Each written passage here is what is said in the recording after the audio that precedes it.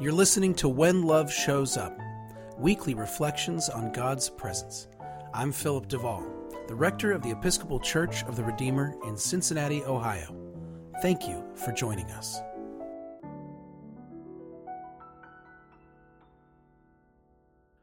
Well, we have family coming for Christmas, and I'm pretty excited about it. One of the hardest things about moving to Cincinnati has been not having family nearby. And of course, the pandemic exacerbated that. We haven't had family come to visit in almost 2 years, and we are feeling it. So, the energy is ratcheting up in the Duvall house as we prepare for company. And it's a good energy. There's some nervousness, of course, because how could there not be? But it's a good energy. Once, when I remarked to a family member that I wished they'd visit, they said, "I'm afraid we'd irritate you," to which I responded, "Of course you'd irritate me. We're family.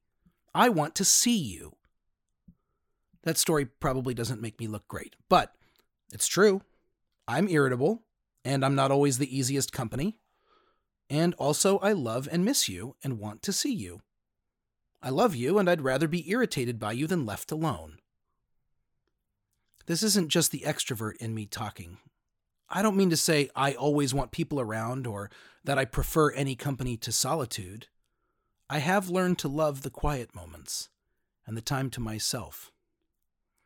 It's just that the last 21 months have left me missing a lot of people. Missing their presence, missing their hugs, missing when they get on our nerves, missing their company. I bet you know what I mean. We humans are built for relationship and connection, and not just with one or two people. Our bodies and souls actually want to feel the sense of sharing life with a host of people. But for many of us, myself included, it took a pandemic and months of isolation to realize just how deeply we needed simply to be among people. How important it was for us on a daily basis that we weren't really alone. I took so much for granted.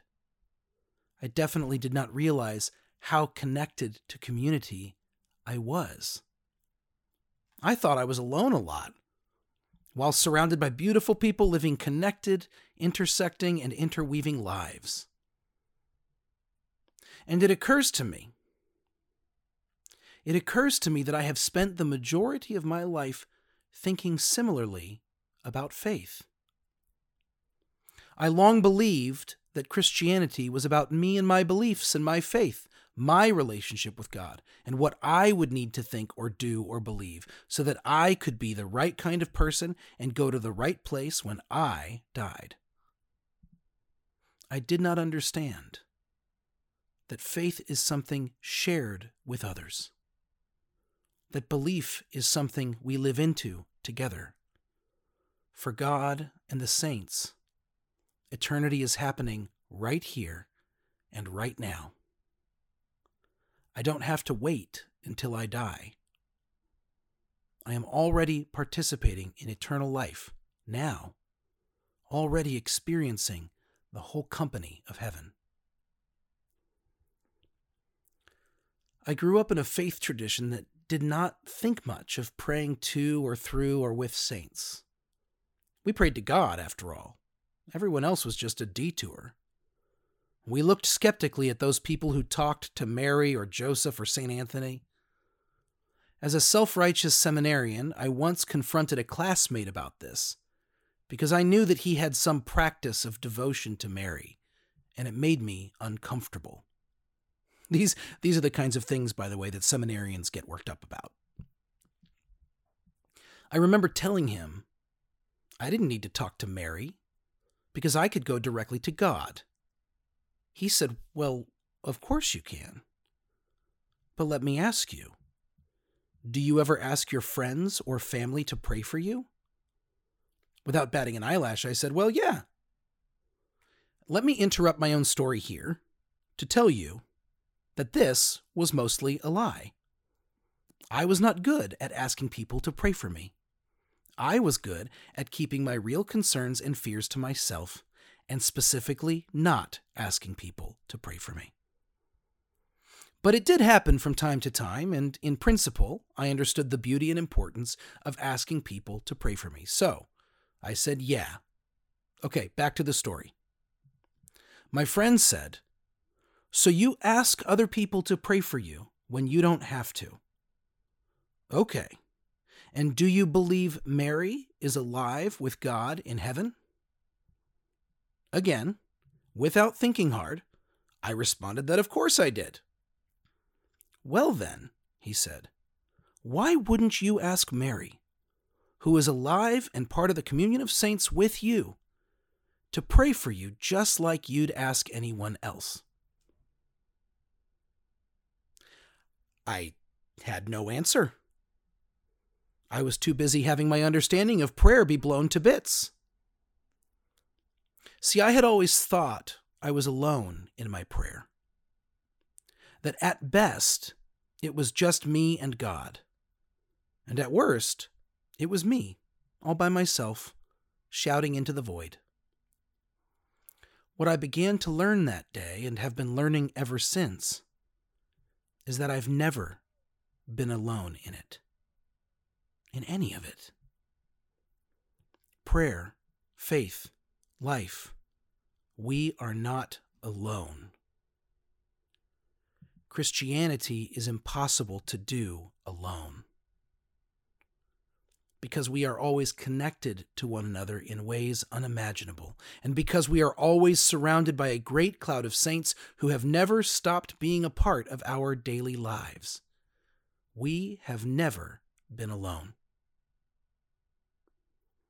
But we have been lonely. I have been very lonely. And I will be again. Maybe even today. I think maybe there is always some loneliness to be had. But also there is company. There is the reality that we are in this together, even when we don't feel it.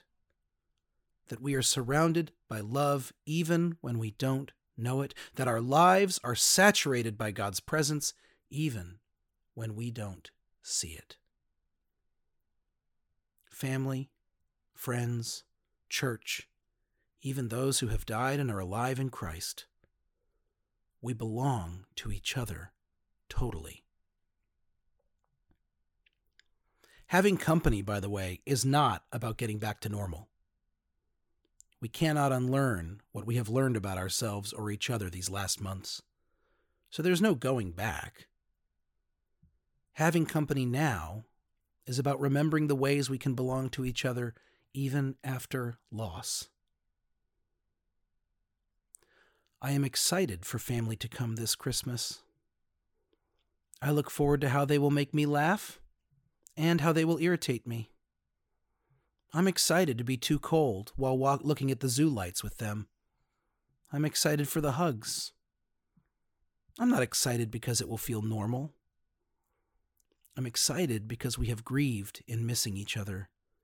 And now we get to experience the love that comes alongside the grief and ushers us into the next part of our shared life.